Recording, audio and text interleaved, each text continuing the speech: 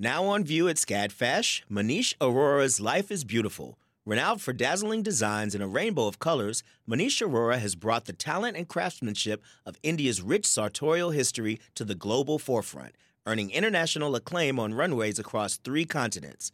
Designing in India since the 1990s, Aurora's glittering garments celebrate extravagant expressions of self through varied materials, techniques, and silhouettes in a triumphant union of Western and Eastern aesthetics adapted to today's multicultural society with a touch of humor. Find out more at scadfash.org.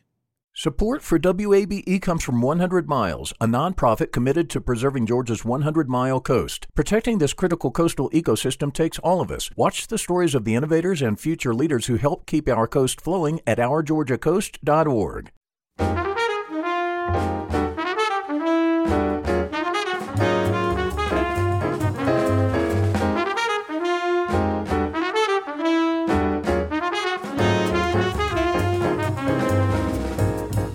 From WABE in Atlanta, this is City Lights. I'm Lois Reitzes. Thank you for listening. A photo exhibit along the fence surrounding the Atlanta Waterworks tells the story of Blandtown, a neighborhood on Atlanta's west side, founded in 1872. By the formerly enslaved Felix Bland. Artist Gregor Turk conveys the history of this once thriving Black community in Red, White, and Black, the exhibition we'll hear about later this hour. First, Hark Journal is hosting the Bard's Birthday Bash, a 3-night Zoom event celebrating Shakespeare's influence with a variety of guests. Each of the artists and authors will share how Shakespeare's writing helped inspire their careers and special projects. I spoke with the co-hosts and organizers of the event, Michael Van Osh, the creator of Hark Journal, and Erica Cantley, an author and educator. Here's Michael describing his Shakespeare moment. For me, mine has been fairly recent. In fact, this all started as a COVID-related project with theaters shutting down, obviously, and was a marketing director at a theater company here locally, and so not a lot to do during the initial 6 months of COVID, so I happened to be watching an online version of Coriolanus from the Stratford Festival in Ontario, and that quote, "Action is eloquence," really hit me. And I decided to say, I need to apply that to myself and get off the couch and do something. So yeah, just one of those things. And I figured that if Shakespeare quotes could inspire me, maybe they can inspire others. So I started the Hark Journal, harkjournal.com. And we've been doing a 2-minute email every morning ever since. It's a take on Shakespeare's wisdom to help you get off on the right foot every day, and it seems to be growing by leaps and bounds, so I think people are enjoying it. Thinking about that quote from Coriolanus, it seemed to have added meaning for action, activism, during a time of reckoning as well. Yes, absolutely. It applies so much to the world in this time, doesn't it? Yeah. Erica, please tell us about your relationship to Shakespeare. Well, my Shakespeare moment dates a lot further back. I was very fortunate to study with the great James Shapiro at Columbia. That was my real first exposure or turn on to Shakespeare in his classroom.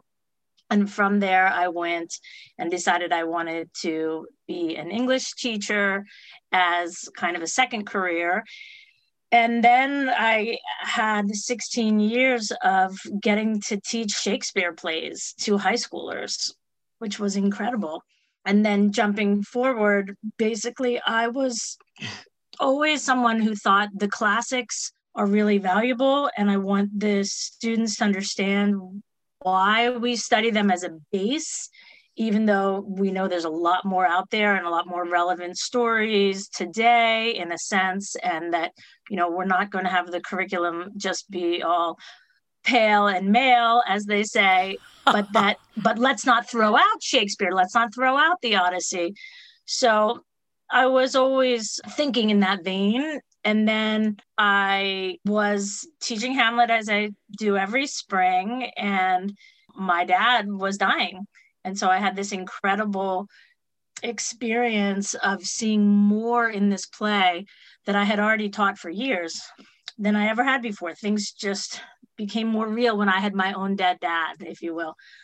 So then I spent the next 5 years writing a book about that. And that's how Michael and I met and started kind of our non-traditional Shakespeare friendship, because we both are coming from it. I don't consider myself a scholar, but we're both big fans. And we've learned a lot this summer, that's for sure. And I agree with you about the action as far as activism. There's a lot to be said with Shakespeare and what's going on in the world right now. Yeah, and I like the way you framed the importance of being contemporary, being relevant, acknowledging that the world has changed a whole lot in the past several hundred years, but not rejecting what came before us simply because it's Eurocentric. Right. Yes, exactly. Good point. Michael, I've seen your Hark Journal described as like the Skim, but for Shakespeare nerds. What inspired you to start the newsletter? It was really that quote again, getting off the couch and doing something, take action. Action is eloquence. And so, what I didn't mention was anyone can look at Shakespeare quotes or any famous quotes and people throw them around all the time. But my interest was saying, what can we get out of these quotes that are 400 or 500 years old? How can we relate them to today?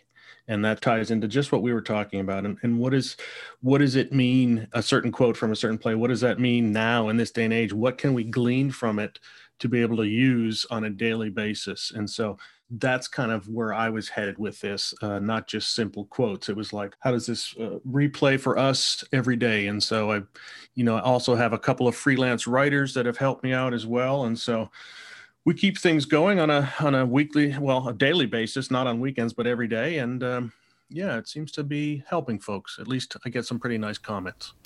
Well, with Shakespeare's having written 38 plays, you have a lot of good material to work from. Mm-hmm. But how do you distill these profound thoughts into a 2-minute daily read?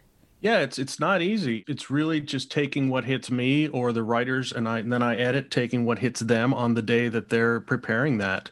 And we obviously do a lot in advance and then have it scheduled, but it's really kind of a personal journey through these quotes and how it relates. And sometimes I have no idea where it's going to start when I start with a quote. So it's just it's a real experience for me of going through it, and I think that's what people are responding to as well, that it's lighting up something in a different way possibly than they thought of or when they read it in high school or saw their last play over a year ago, and relating to it in that way. Erica, you mentioned you taught high school English for 16 years. How did you make Shakespeare appeal to the students in your classroom? Oh, wow. Again, I can actually connect this to what Michael was just saying about these quotes and these lines, because Shakespeare is infinitely adaptable and practical. The stories may seem either a little old-fashioned or the setting may be one that they're not used to, but things like love, jealousy. One of the biggest for high school students is oppressive parents. And so specifically with Hamlet, there's a lot of horrible things that end up happening because the parental figures are the ones in charge and they're forcing their agenda on the kids. Well, the kids can really relate to that. And then also say with Much Ado About Nothing, which was a play that I taught a lot. I taught every year. that is about getting together and wooing and liking someone or pretending you don't like someone, kind of triangulation between people.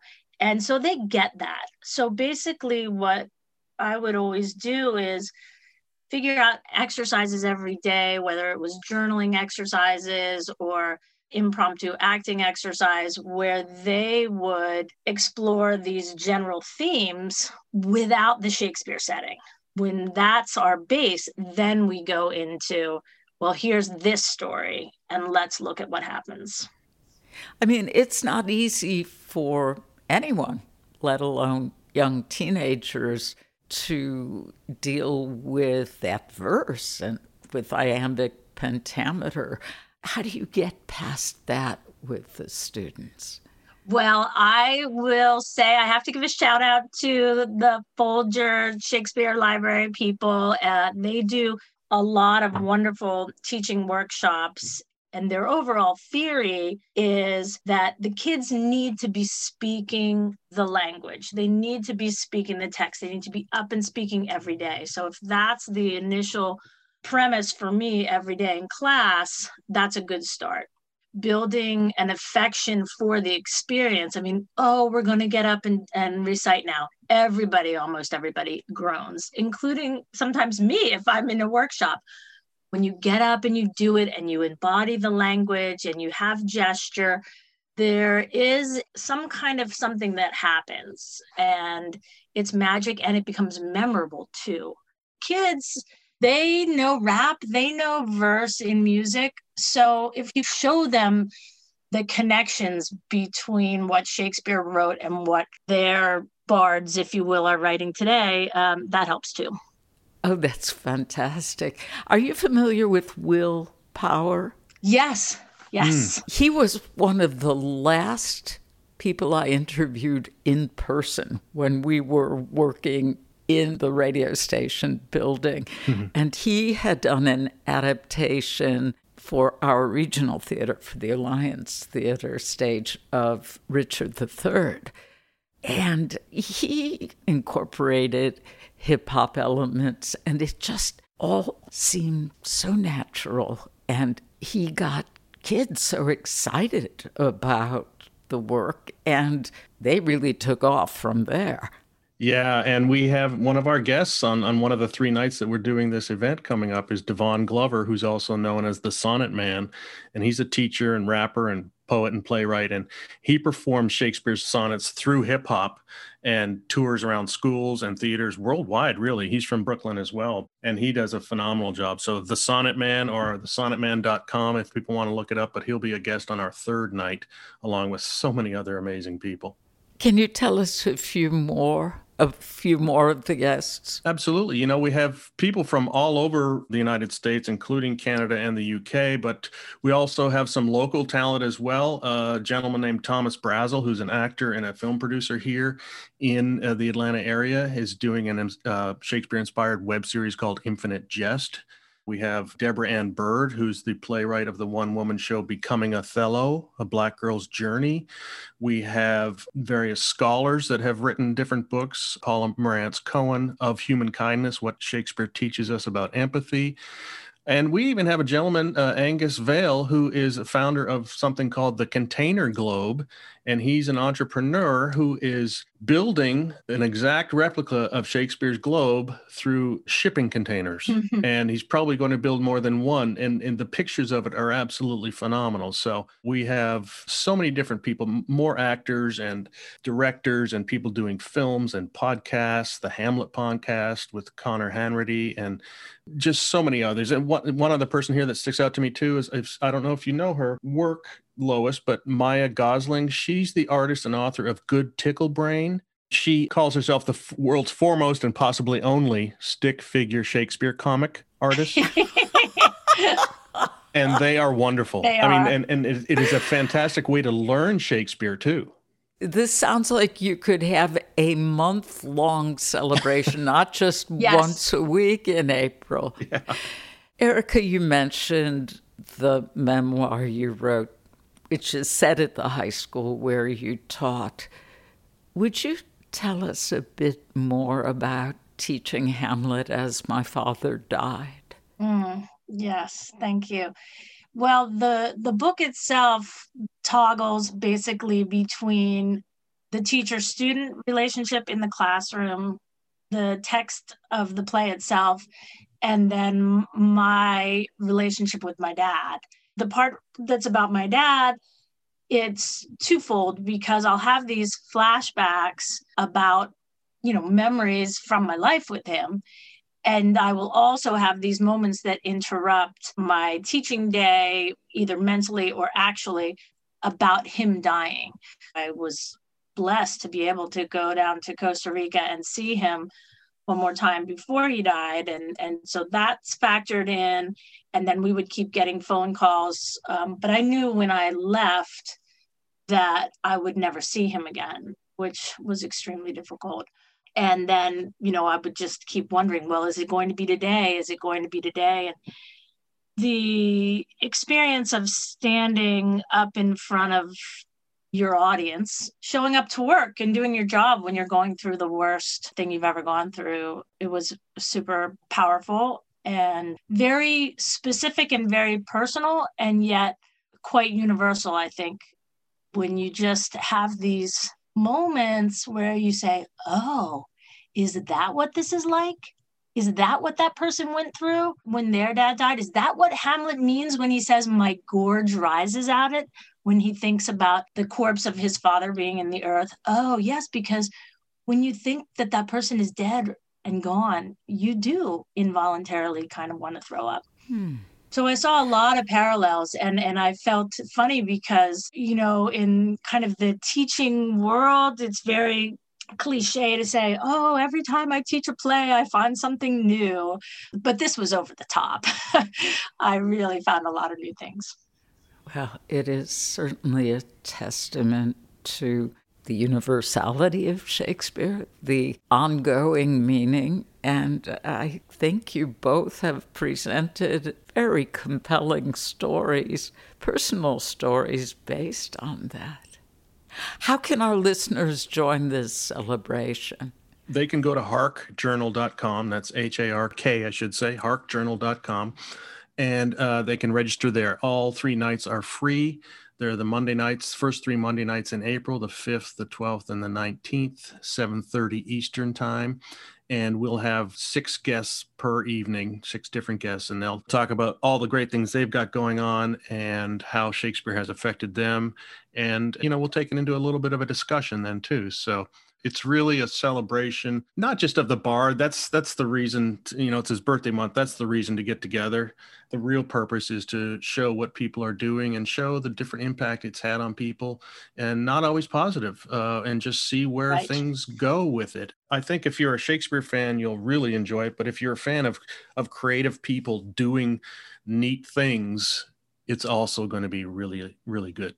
Well said, Michael. And if I may just add, Lois, if any of your listeners consider themselves Shakespeare skeptics, this is not just a celebration of his existence, as Michael said. It's a celebration of what he has given us, the opportunities, including some to bang up against these plays and to have conversations about what's problematic about it. And the fact of the matter is, in today's world, it probably should have been happening all along, right? But now that we're more aware and more in conversation, we have to talk about the nature of colonialism. And that's why Shakespeare's work was initially so widespread and considered the height of literature.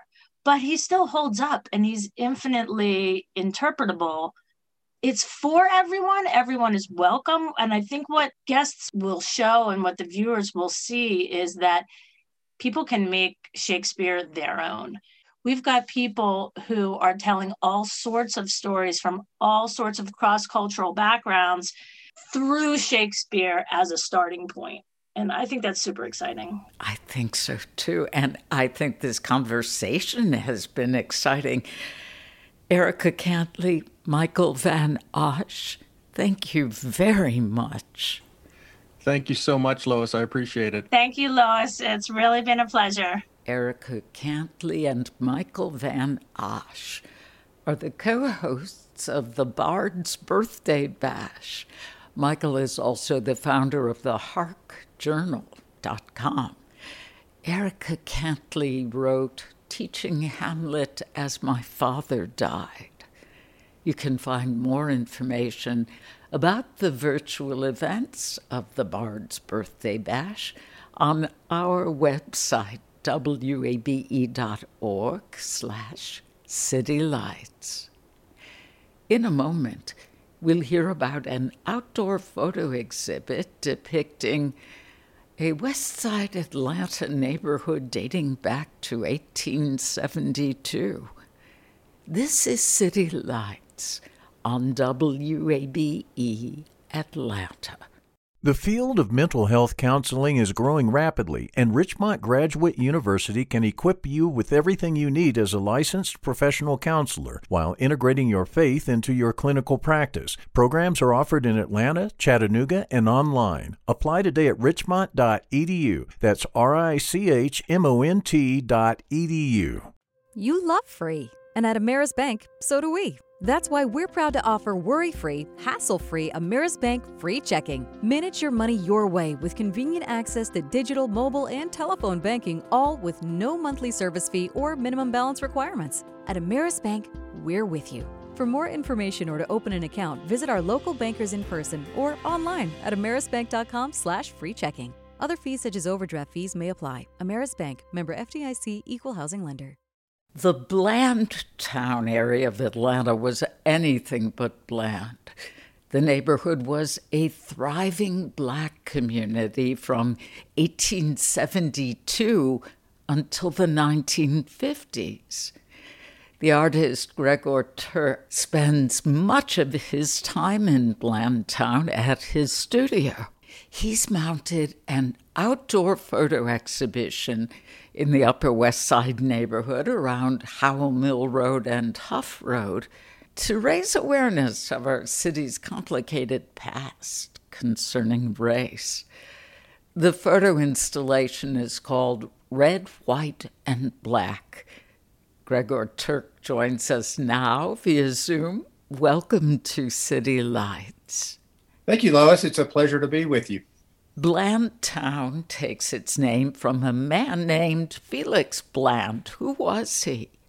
Well, Felix Bland was the son of Samuel and Viney Bland, and back during the short period of Reconstruction, they were able to buy 4 acres of land for about $200, and the neighborhood was named after Felix. There's another story that's been a long-held story, and that is that Viney Bland was actually a slave owner's wife, and she gave the land to Felix and Tuskegee Institution Education, which he lost the property within a few years. But that is not true. There was recent primary research done and found out the documentation for the original story that I told you. So the original 4 acres belonging to Felix Bland's family became the center of this vibrant African-American community. How would you describe Blandtown at its height? Well, I think it's interesting to note that the neighborhood thrived despite its surroundings. I mean, this was a neighborhood that African Americans bought and obviously owned their land, which was, was not rental property. But the price of that came with being in what you might call an undesirable neighborhood. It was completely surrounded by 3 railroads. You had a couple of slaughtering houses at the top of the hill, White Provisions and Star Provisions. You had a rendering plant at the bottom of the hill, along with a fertilizer plant. So it was a neighborhood it grew to somewhere between 200 and 300 homes. So it was thriving in the sense that African Americans owned the property themselves. Now, your new photo exhibition is on display along the Watershed Reservoir fence on Howell Mill Road. Where does the title Red, White, and Black come from? Well, I deliberately chose those colors because they're often used in propaganda. I based the imagery or the concept on agitprop, on propaganda-looking works of the past. So that Helvetica font, the just strong color, the very graphic nature of it, the images are actually high contrast images that I've either taken or a couple that I've acquired. So that's the title, the basis of the title. Is there a reference to redlining in the red of the title? Absolutely. I'm glad you picked up on that. So there's that, of course, the red and black racial issues. The rezoning that took place in the 1950s that really changed the course of Blandtown is sort of a subtle reference there as well. But yeah, the whole neighborhood has had to face these incredible hardships of redlining, racist rezoning, a fire that took place in the 30s, all these events that eventually drove the neighborhood into decline. The rezoning in the 1950s, the neighborhood association was usurped by the property owners in terms of the companies. And they, without any input from the residents, basically changed it to an industrial neighborhood. And what that did was that set the caveat that you could not make any improvements to your house. Well, the facility, my studio was built for $2,000 in the 1940s. So, 50% of that is really no improvements that can be made. And so that's what led ultimately to the decline.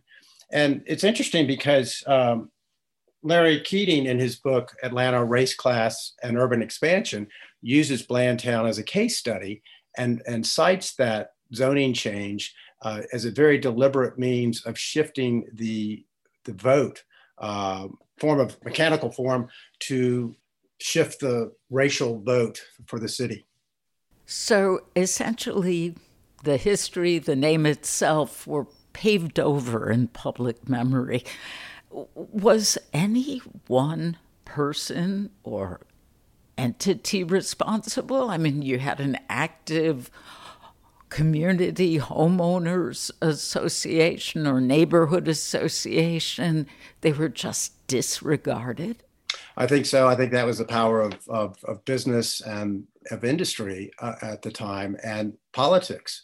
I think all those factors went into it. So you have this, it's an unfortunate name for a neighborhood, but I think the history is what is so remarkable. And a lot of that history has come out just recently with Raina Giddens' research. She was a PhD candidate and just finished her dissertation, and she uses the primary sources in the history of Blandtown as sort of the basis of her dissertation. She's saying, look, this original narrative of Atlanta, of the benevolent slave owner and the indigent that lost the property, was not true, and how that shifts and how important that narrative shift is.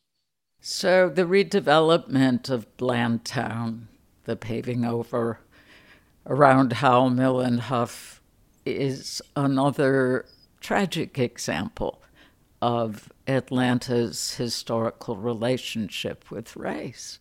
Exactly. And so that's what I was trying to promote in this exhibition. So I intentionally chose the fences there along Huff and Howell Mill. Traffic typically backs up there, but it's also where the watershed reservoir is. And so that provides some security for the banners.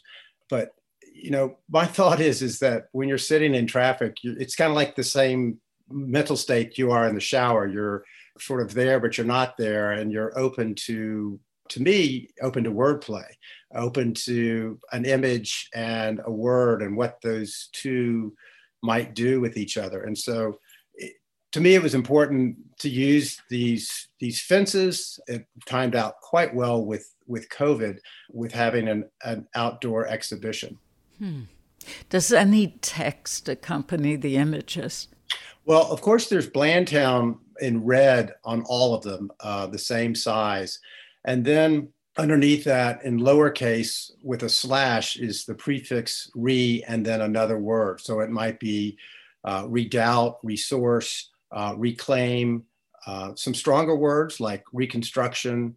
And so those have a meaning of both the word with the prefix but also have a meaning without the prefix. Gregor, who do you hope sees these photos? I think both residents and also people traveling through, complete strangers to the neighborhood, folks that didn't even know the name. And it's presented in such a way that it's very declarative. It's Blandtown, it's claiming its name. And that's been my mission these last few years with the work I've been producing as an artist, is that it's reclaim and proclaim. So I'm proclaiming the name, but I'm also reclaiming the history and acknowledging that history for better or worse. And so when you first see these images, they're, as I mentioned, they're stark black and white, high contrast images. And so some of them are like power plays in a way, and others are very open-ended, and I might even say loaded. So I'm looking at issues of redevelopment versus gentrification. Gentrification happens from a power from beyond, and the other is more of coming from within. I read that you learned about this history in part from collecting oral histories of Blandtown. How did you begin that project? Well, I was very fortunate that the owner of the house, the gentleman that built the house, Johnny Lee Green, stopped in one day, and I just dropped everything and started talking to him. I also met his son, Warren Green. Warren was one of 5 children who grew up in this less than 1,000 square feet, what was then a house. Mr. Green had put together this house with concrete blocks and bricks, a lot that were just cold. He salvaged the floor from another building and just started getting his history. He worked for the railway here. He also worked at the top of the hill at White Provisions, where coincidentally, at the same time my grandfather worked. I asked him if he knew my grandfather, and they did not cross paths, but I just thought that was a really interesting intersection. But yeah, so I've interviewed him, I've interviewed Warren, both on StoryCorps, and then other residents like Wallace Bibbs, who lived in the neighborhood, and getting these different stories. I think it's really interesting because people saw the neighborhood in different ways, just like any neighbors would, in different time periods and age. Mr. Bibbs is now 80, and unfortunately, Mr. Green died in his mid-90s, but I was still able to get some wonderful stories from him. You mentioned the importance of proclaiming the name. Is your goal also to amplify the stories of Black Blandtown residents, past, current, future, or to more broadly influence the development agenda around the area? I think it's important to be aware of what was here. I think people moving into the neighborhood think it's just new territory. I mean, there's out of the 200 plus homes that were here, when I moved into my studio in 2003, there were 21 houses. And now there's only 4 of those remaining. One being my studio, one was converted to a church, and then 2 others. So yes, I think understanding that history, I think just to be aware of it and to know what was here and celebrate that and acknowledge it. Why now in particular? Well, I find myself in a strange place. I mean, I'm the white guy that is, sharing this information about an African-American community, but I'm also the bridge between the former residents, because I overlapped with a number of the residents that were here, and then the new residents. And I've sort of realized that I can serve the purpose of being the link between the two. And I feel that doing that through an artistic means can be a very effective method. With this exhibit, you are prompting a conversation about Blandtown's history, development, and future. What do you believe the future of Blandtown should look like? Well, I know what it is, and that's one of the images. It's an image of traffic of Huff Road backed up in both directions. And the word I use there is revise, so RE/VISE. And The vice part is the grip, the squeeze. So that's one way the wordplay works. But, it is becoming incredibly dense. And this is the last section that the Beltline, the pedestrian corridor, has not been declaratively been made. We think it's going to be parallel to Culpeper Street, which is one road in from Huff, but that still has not been determined. So there's this incredible density, and there's this fight now between residential and with either existing industry or industry that wants to come in, because it's large areas are still zoned industrial. So when you talk about residential now, you aren't speaking about the single family home. Well, there are a lot of single family homes being built. So immediately around my studio, there were 45 homes built as Westtown Phase 1. And this is a Brock-built community. Currently, there's another 75 homes being built just a quarter mile away, but there's still other developments just less distance than that. And what's been interesting is when that neighborhood first came to be inhabited around 2016, I erected a billboard in my front yard which states, "Welcome to the heart of Blandtown." And it has an image of the Indian Head test signal, which was used by television stations at the close of the day and then again at the beginning of the day. It's a calibration. And so I was making a statement that the old neighborhood is off the air. What is the new neighborhood going to be? But it was stronger than that as well. It was a statement that, no, this is not Westtown as it was being rebranded by the developer. It was Blandtown. And it was about that same time that Raina Giddens started doing her research, and then we started collaborating and doing some of the oral history together and sharing the information that we had gotten from various folks from the original neighborhood. She even interviewed new residents in her research. Interesting. Gregor, this has been such a fascinating conversation. Thank you for creating this awareness about a historic neighborhood and the complexities surrounding urban development. Well, I appreciate that, Lois. I think I'm trying to ask more questions than I am trying to make a statement. But, it's out there. It's for people to drive by, perhaps walk by, bike by, and take a look at these banners and start to, have some wordplay in their own mind and what the meaning of development is and gentrification and the historical significance of certain neighborhoods.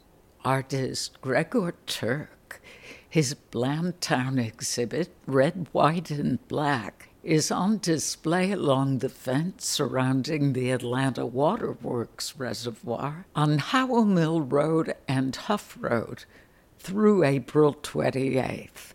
More information will be on our website, wabe.org/citylights. This is City Lights on WABE. I'm Lois Reitzes. Thank you for listening.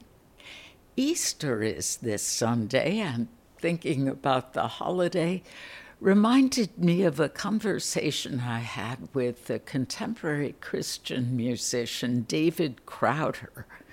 With his bushy beard, long hair, and trucker hat, he's changing the way people think about Christian music. When we spoke in 2019, he had just released the album I Know a Ghost, which was nominated for a Grammy Award the following year. Here's David Crowder describing the sound of contemporary Christian music.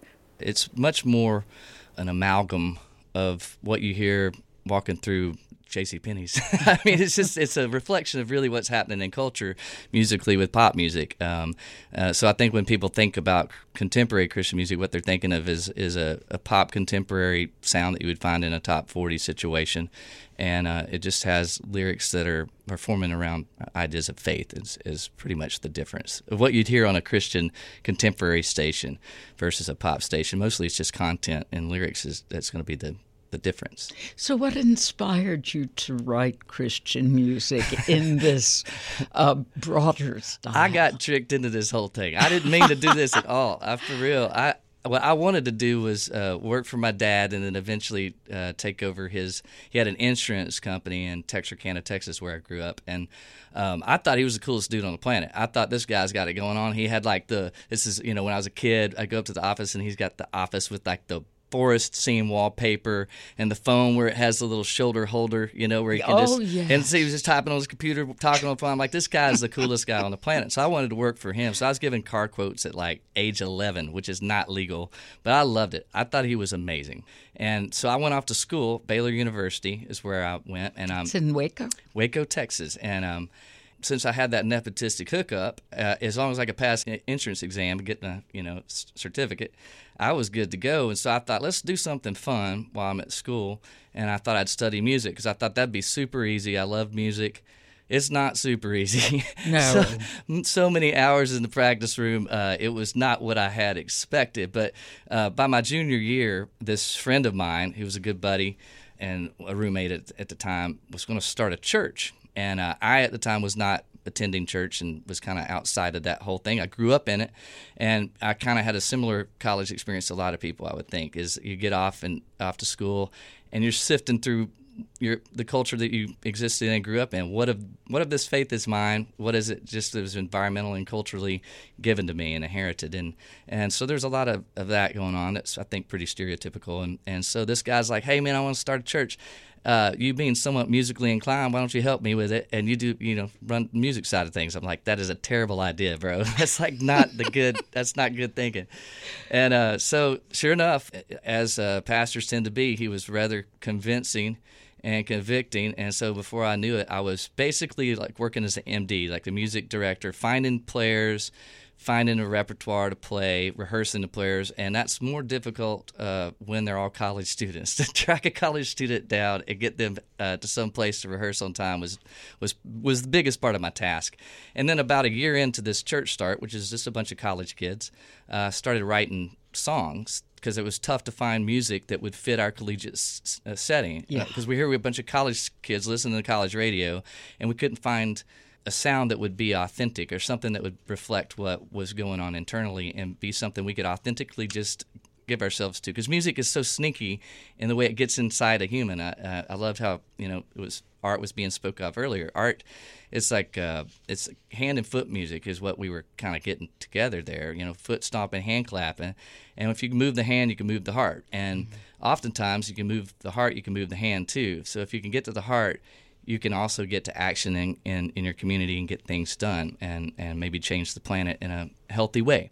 And so music is sneaky, and we didn't have music that was sneaky enough. It was a barrier instead of something that should be completely natural. And so, like I said, about a year in, I started writing stuff, and then I just started chasing those songs around. The songs leaked out, and I've just been chasing the songs ever since because I found a lot of people are out there that have a similar story as mine that grew up near the church or in the church, and I'm writing from maybe that perspective of someone who still believes what I read in Scripture to be true and think that Jesus' statements of love your neighbor as yourself, and there's a lot of stuff in there that is pretty challenging to get your head around, and I think it takes a community of people and believers that are similar and have a similar outlook that help us along the way in that, and that's what I'm doing musically. Yeah, well, in a previous interview with Atlanta Magazine, you said you didn't think the traditional approach was the way to go about worship.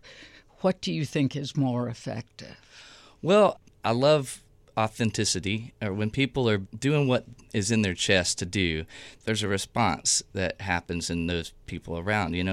That's why a good apology after something that's been done horribly wrong is really a great moment of there's a building of relationship there. And so I felt like when I'm speaking of maybe the traditional approach, I'm probably talking less about music and more about like dogma, and rather than conversational dialogue that gets us to someplace better.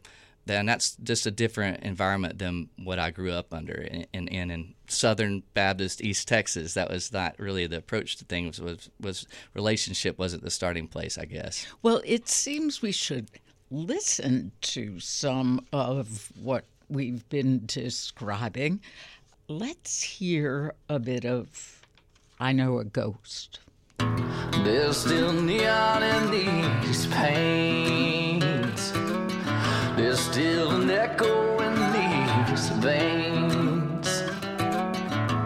It's the past and I've been haunted by the things I thought I wanted. I never should have wanted. I let the devil get the best of me. When oh my God's paid a debt for me.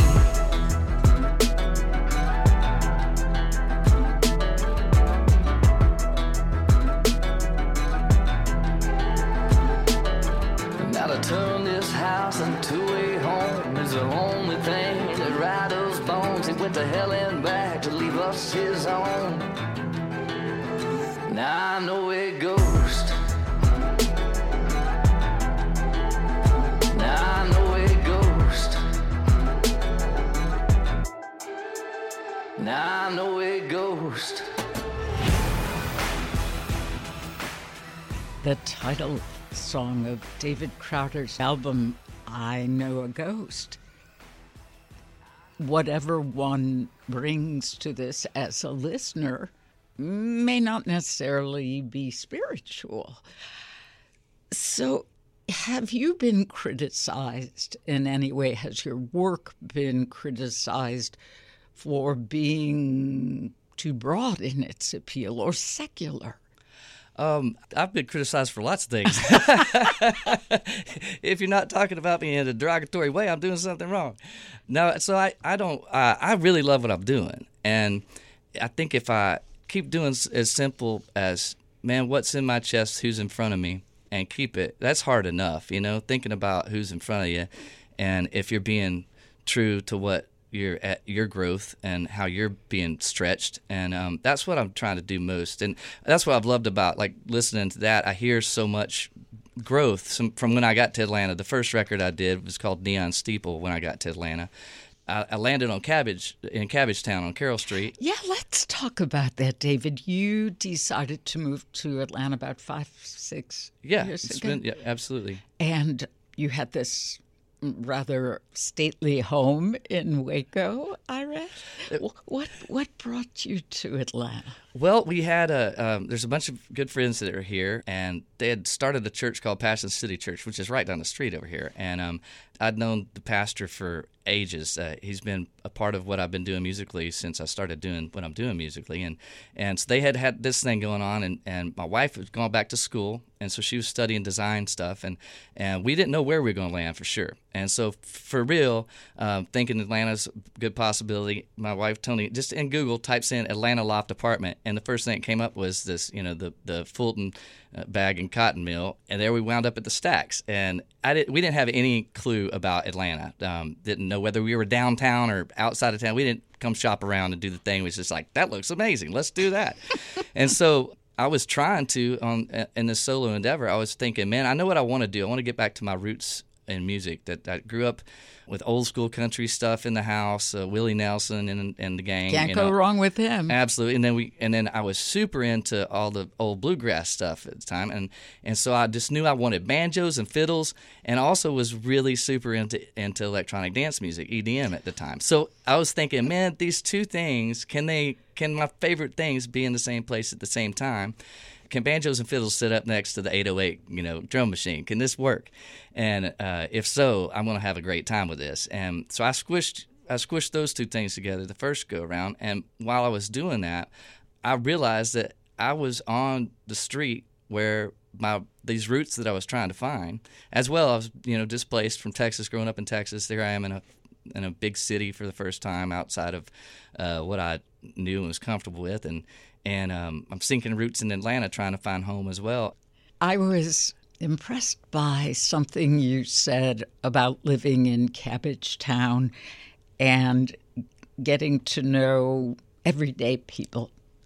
and some of the everyday people you meet are in bars. And you had a very interesting take on moving amongst people whose lives or lifestyles might not necessarily meet with the strictest of Christian standards, but why this resonated so much to you to be in the Cabbagetown community. Well, I loved the diversity of it. It was a beautiful cross-section, very artistic community, but at the same time you had a lot of, you'd have in this particular Milltown Tavern Arms is sitting right there on Carroll Street, and you'd have, people from the DA's office sitting right next to, defense lawyers having a great lunch together, and you'd have people like me that showed up there I didn't have a job there. So the first time I landed on Carroll Street, you got this dude without a job sitting next to somebody who's running a software company or working at Porsche or whatever. And I just loved that it was a neighborhood. It was a neighborhood in a true sense that the diversity, socio and economic diversity, was intentional in like a place like the Stacks, like the Fulton Bag and Cotton Mill, had been intentionally formed as a residential community that wanted to have a diverse group of people living next door to each other. And it turns out that the things that we have in common far outweigh our differences. And you said something that was very striking in that you said Jesus was not worshiping every day. He was out among the people gathering what he needed to know. And getting in trouble most of the time for the people he's around, It's like, again, if somebody not saying something derogatory, I'm doing something wrong. I just feel like what I love people, and I love growth. I love growing. I hope I'm growing every day. Well, you talked about the aspect of diversity in Cabbagetown that you appreciate. In your album, I Know a Ghost, you collaborated with Christian artists like the Latina hip-hop group Social Club Misfits and the American Idol contestant Mandisa. Let's hear a little bit of La Luz.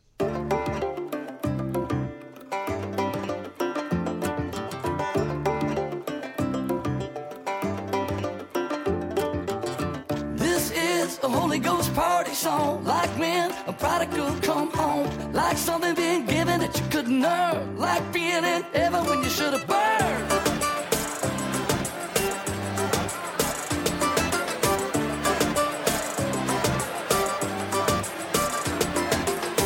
This is a party song, like when the prodigal come home, like when lost things get returned. Like Nice influence.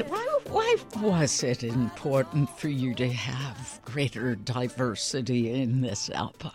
Well, a ton of it is being in Atlanta has changed me, has changed my outlook on a lot of things. And I feel like what I can do rather than talk about a lot of things is just put the things I love in the same place at the same time and maybe model what it can mean to live next door to one another and get along. And there's so much more beauty in our differences that are celebrated rather than dividing. And so that's what I'm trying to do with the music.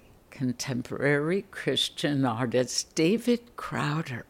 His 2019 album is called I Know a Ghost.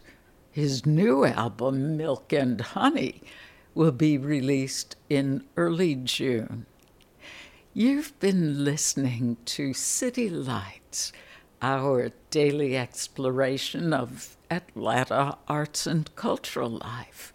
Catch an encore broadcast tonight at 9. Our theme music is The First Time, written and performed by Joe Granston with his jazz band. Special thanks to Hot Shoe Records. City Lights producer is Summer Evans. Shelley Canavy is our engineer, and I'm Lois Reitzes. I would love it if you'd follow me on Twitter at LOISREITZES. You can also follow us on Facebook at WABE City Lights. Listen back to interviews and check out our show's archives at wabe.org/citylights. Have a safe and good weekend. Wishing a happy Easter to everyone who celebrates. Thank you for listening to WABE, Atlanta's Choice for NPR.